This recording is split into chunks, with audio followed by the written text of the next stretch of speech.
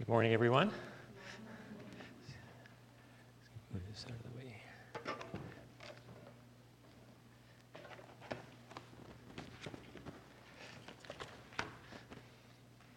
So it's good to be here again and to see many familiar faces and some unfamiliar faces as well. And grateful for the opportunity to share God's Word with you. It's a long passage, but a great story of God's work. Can we put this up a little bit?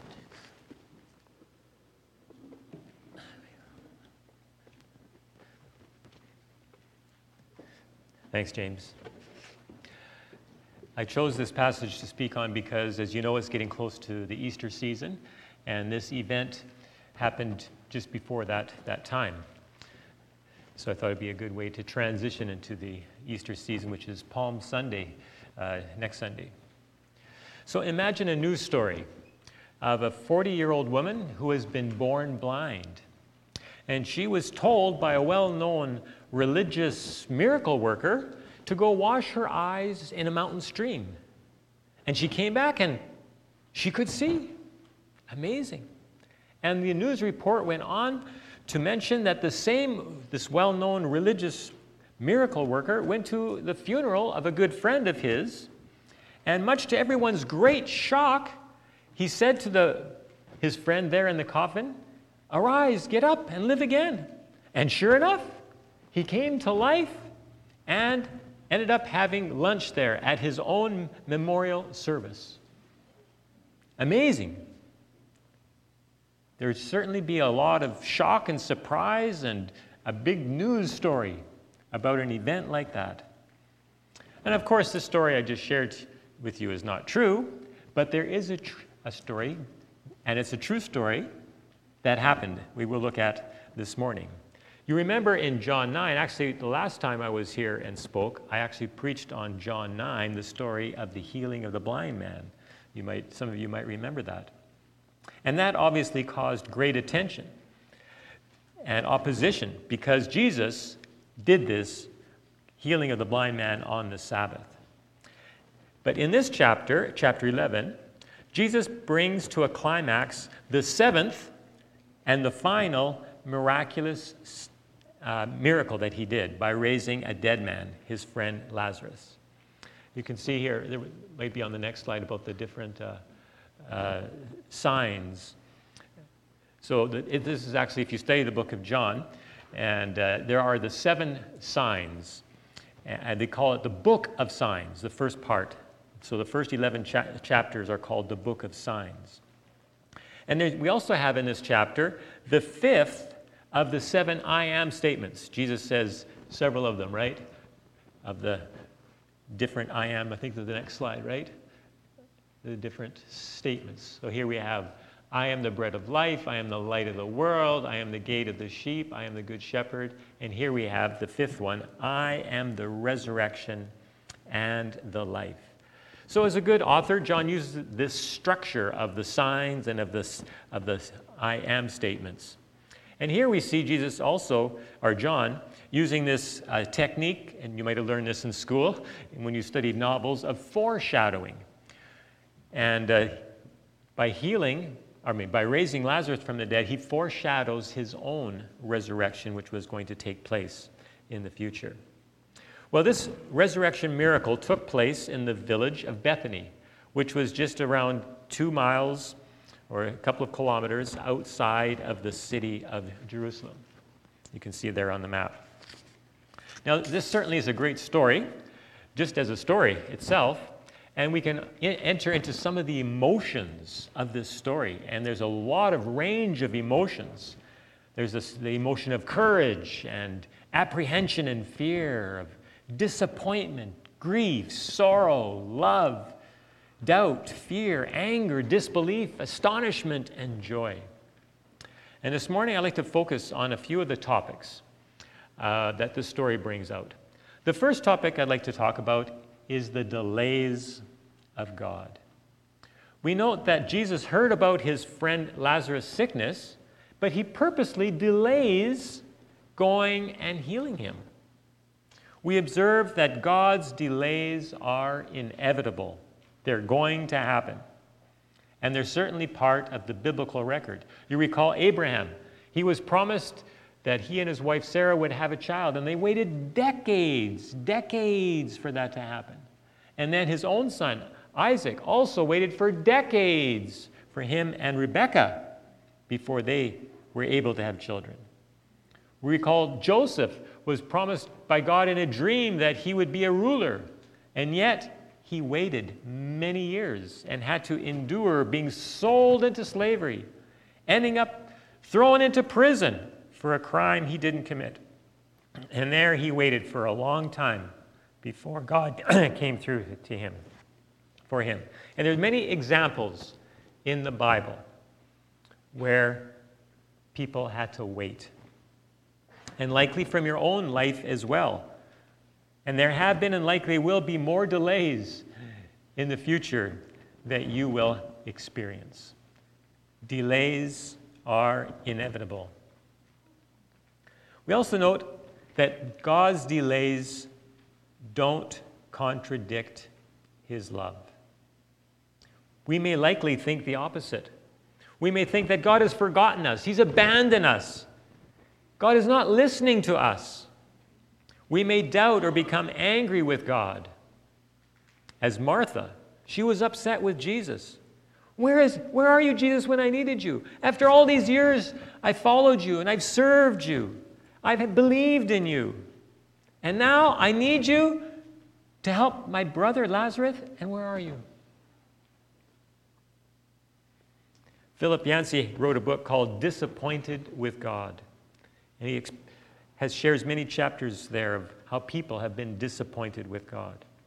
And I think, if we're honest, we would all be able to write a chapter or two of a book like that, Disappointed with God. Perhaps we've experienced a delay in getting employment, or having a strained relationship healed, like we heard even this morning in the prayer requests, or in having a child, or in a child or a loved one who's hurting themselves by making wrong decisions, or we are waiting for a suffering person to be healed.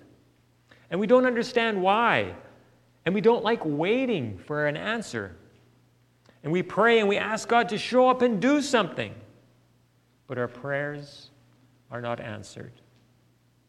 However, we can still be assured of God's love and ultimate goodness.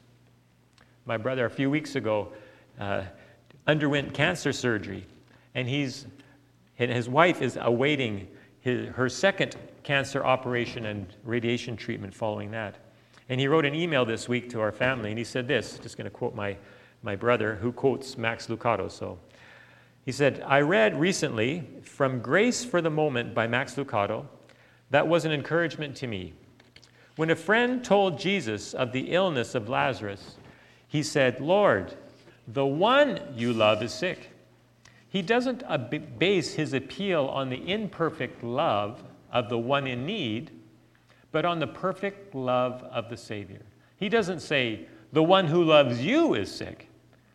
He says, 'The one you love is sick.' The power of the prayer, in other words, does not depend on the one who makes the prayer, but on the one who hears the prayer. We can and must repeat the phrase in many ways. The one who you love is tired, sad, hungry, lonely, sick, fearful, or depressed. The words of the prayer may vary, but the response never changes. The Savior hears the prayer." Another illustration of God's care is that of St. Augustine, who is one of the church fathers, and he is called the Son of Tears because his mother prayed for him for 9 years with lots of tears before he came to believe in Jesus Christ. We may pray for 4 days, we may pray for 4 months or 4 years or 40 years without having a positive answer to our prayers. I know I've been waiting for 20 years to have God answer some of my prayers. But even though our heart's longings and answers to our prayers are delayed, we can still be assured that God hears us. He knows our situation. He loves us, and He is with us.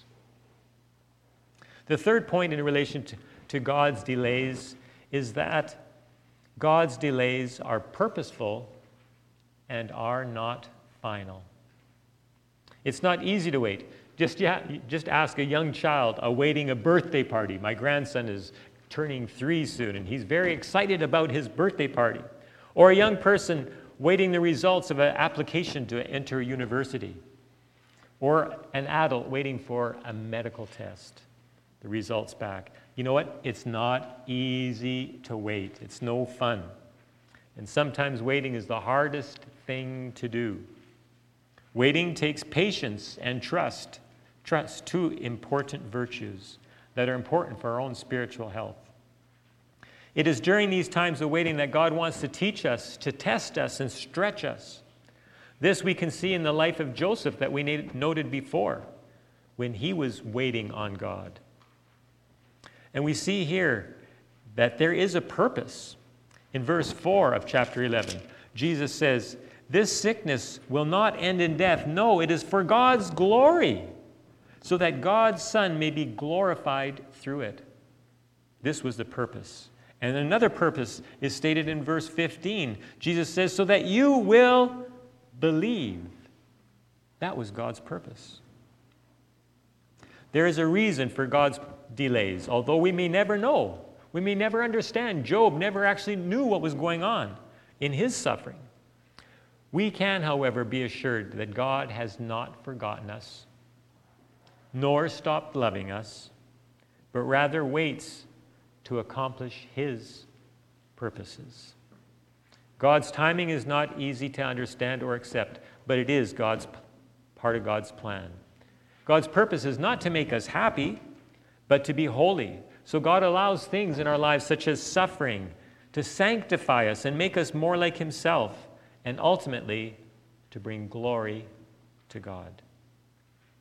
We recall what Jesus said regarding the blind man's healing in chapter 9, verse 3. Jesus said, "This happened," his blindness, "so that the work of God might be displayed in his life." Our natural response to suffering is to resist it and perhaps blame God. I'm sure many of you have thought about that, or have friends who maybe have abandoned their faith in God because they blame God for some pain or suffering in their lives. Martha also was tempted to do this and to blame Jesus. "Why weren't you here when I needed you?" But rather, another response is to trust in Jesus and to strengthen our faith. You know the story of Joni Eareckson Tada, the paraplegic lady who became that way as a teenager and has been in a wheelchair ever since then. She said this, "I do not care if I am confined to this wheelchair, provided from it that I can bring glory to God." Jesus eventually did come through for Martha and Mary and Lazarus, even though at a different time and a different way than was expected. Often in our lives, God turns up in different ways and places and times.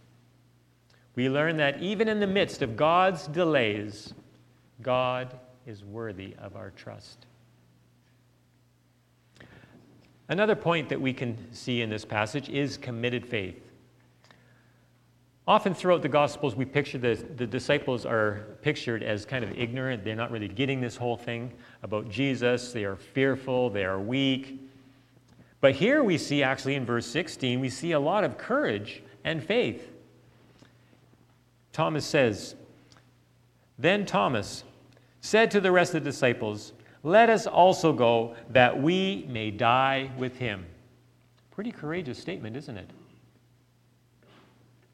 Following Jesus is a call to die. Jesus says in Mark 8:34, "If anyone would follow after me, he must deny himself, take up his cross, and follow me." Dietrich Bonhoeffer, during the Second World War, as a pastor in Germany, who ended up being killed because of his faith, he said, he wrote, when Jesus calls a person to follow him, he bids him come and die. There are many Christians in the world who are being persecuted for their faith. Some are in prison. Some have been killed. We can hear many stories. In fact, just this last week, I read of a pastor in Russia who was speaking out against the war, and he has been imprisoned for his stand. Believers all over the world are suffering for their faith. Yes, we need to be committed to our faith and to following Jesus, even to the point of death. Another point that we see here is Jesus' empathy, his compassion, and his love for us. In verse 33 to verse 35, it talks about Jesus grieving. And the shortest verse in the Bible is right there, right? Verse 35. If you ever want to memorize Scripture, that's a good one to start with, right? It's nice and short and sweet. Jesus wept. Jesus wept. It's very short, but it's a very profound and powerful verse. Jesus understands and enters into the suffering and the grief of his friends, and ours as well. As a fully human, Jesus knows, he experiences the things that we experience. He knows our grief, he knows our pain, our sorrow. Jesus is actually described in Isaiah 53, verse 7, as a man of sorrow, acquainted with grief. Another important point that we see here is Jesus saying, I am the resurrection and the life. We noted that Jesus waited for 4 days. So it was like in the 5th day that Jesus finally shows up in Bethany. And this is significant because it was believed at that time that the Spirit stayed around for 4 days trying to re-enter the body and then left when the Spirit saw that the body was decomposing. So Jesus waited purposely for the 5th day in order to convince everyone that Lazarus was truly dead. The greater the challenge, the greater the miracle, the greater the glory, and the greater the glory, the greater the faith. Jesus says in verse 25 and 26, I am the resurrection and the life. He who believes in me will live, even though he dies. And whoever lives and believes in me will never die. Not only are these Jesus' words, but he shows it through his actions. He didn't just say he is the resurrection and the life, he proved it. John Stott has this quote that says, the life Jesus gives is nothing less than the indestructible life of the resurrection, the life of the deathless God himself. John teaches throughout this book, one of the themes of John actually is the theme of life. And for John, eternal life doesn't start when you die. Eternal life starts when you believe in Jesus. John records that Jesus promises the abundant life. He promises eternal life. And this is the great hope of Christianity. This is what sets Christianity apart from all other religions. No other religious leader claims to have the power over death, but Jesus has raised people from the dead. In the gospel, there's 3 resurrections that he performs, Lazarus being the last one. And then there's also his own resurrection. And this gives believers much comfort and much hope that we will live forever with God in eternity. There's an interesting word here I just wanted to highlight for a moment, and that is in verse 33 and verse 38, where it says that Jesus, verse 38, where it says that Jesus was deeply moved in his spirit. The word in Greek actually talks about he's deeply moved with anger. Why was Jesus so angry? It wasn't just because of their lack of faith or a false mourning. No, Jesus was angry at death and the devil. Jesus felt the evil and the pain of death. He saw it as a violent tyranny, and so he was angry. There's a quote by John Stott here. He says, in a commentary and Bible teacher, he says, in Mary's grief, he sees and feels the misery of the whole race and burns with rage against the oppressor of mankind. It is death that is the object of his wrath, and behind death, Satan, who has the power of death, and who he had come into the world to destroy. Tears of sympathy may fill his eyes, but his soul is held by rage. And John Calvin writes, Jesus advances to the tomb as a champion who prepares for the conflict. I can picture like a movie scene, right? Of Jesus entering that scene, and he comes towards the grave, and he speaks those words, and Jesus takes down and overcomes all the evil powers. The enemies of the devil and death have been defeated. Christ has truly released all humanity from the binds that oppress, even the power of death. As we enter this time of Easter, we celebrate Jesus' victory over sin and Satan and death. Paul says in 1 Corinthians 15, where, O death, is your victory? Where, O death, is your sting? Death has been swallowed up in victory. Hallelujah. Jesus has overcome death. One commentator makes this observation. We note that Jesus calls Lazarus by name. He says, Lazarus, come out. And he did that because if he didn't, all the dead people in that tomb would have come back to life. But we note here a prophecy actually fulfilled in chapter 5. I'm just going to read here. If you have your Bibles, you can flip to it quickly. Chapter 5, verses 24. Jesus says this, I tell you the truth, whoever hears my word and believes in me who sent me has eternal life and will not be condemned. He has crossed over from death to life. I tell you the truth, a time is coming and has now come, this is foreshadowing, when the dead will hear the voice of the Son of God, and those who hear will live. For as the Father has life in himself, so he has granted the Son to have life in himself. And he has given him authority to judge, because he is the Son of Man. Do not be amazed at this, for a time is coming when all who are in their graves will hear his voice and come out.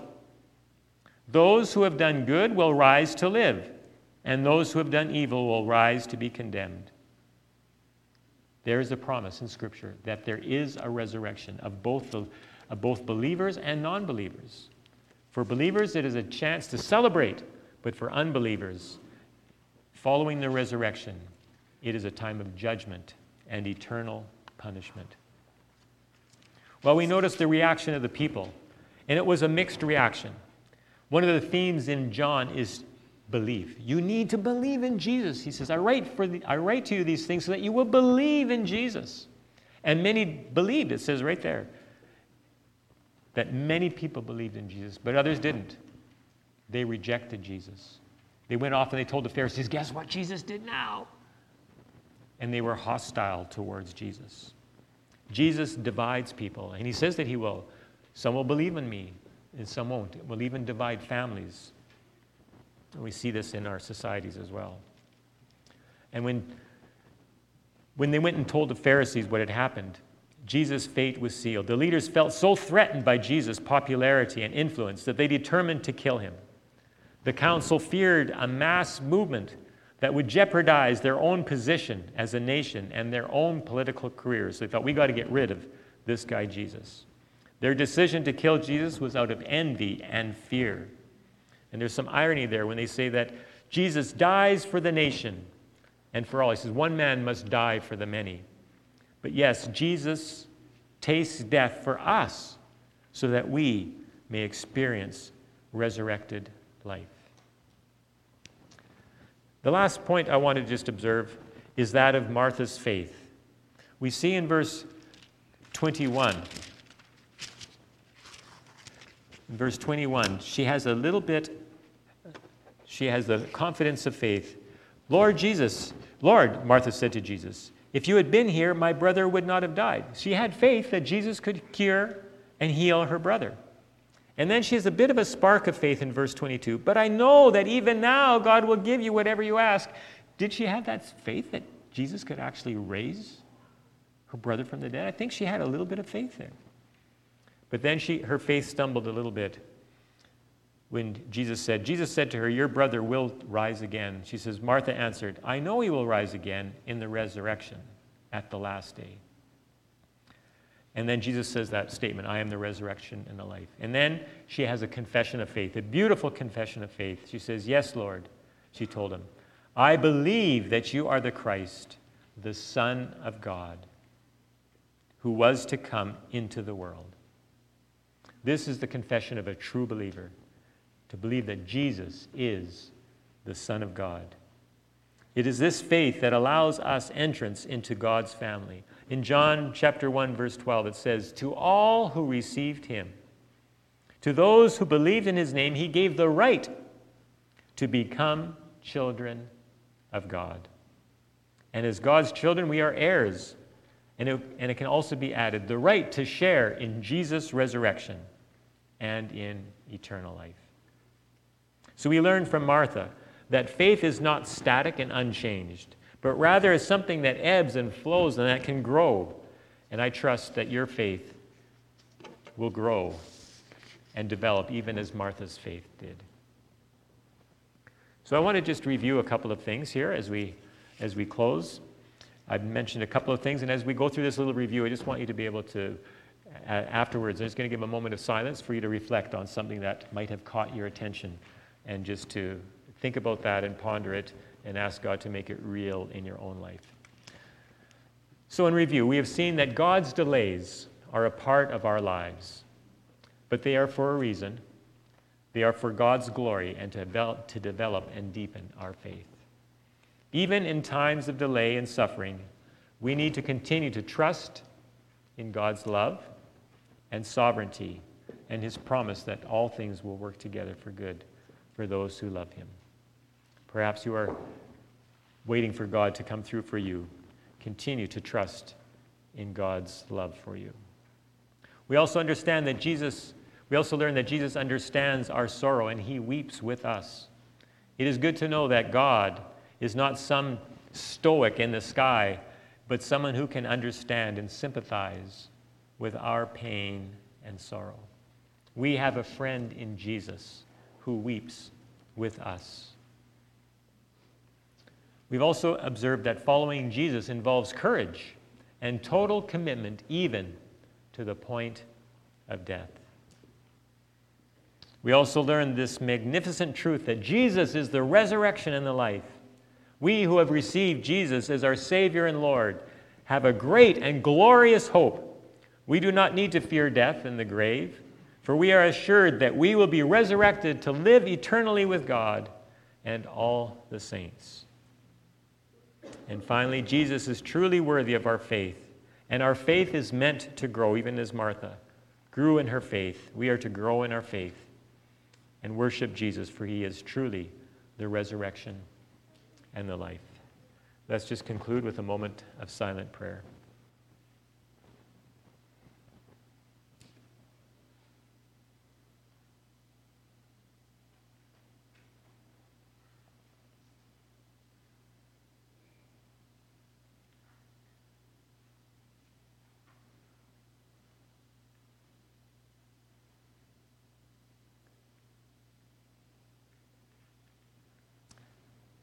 Thank you, Father, for this beautiful story.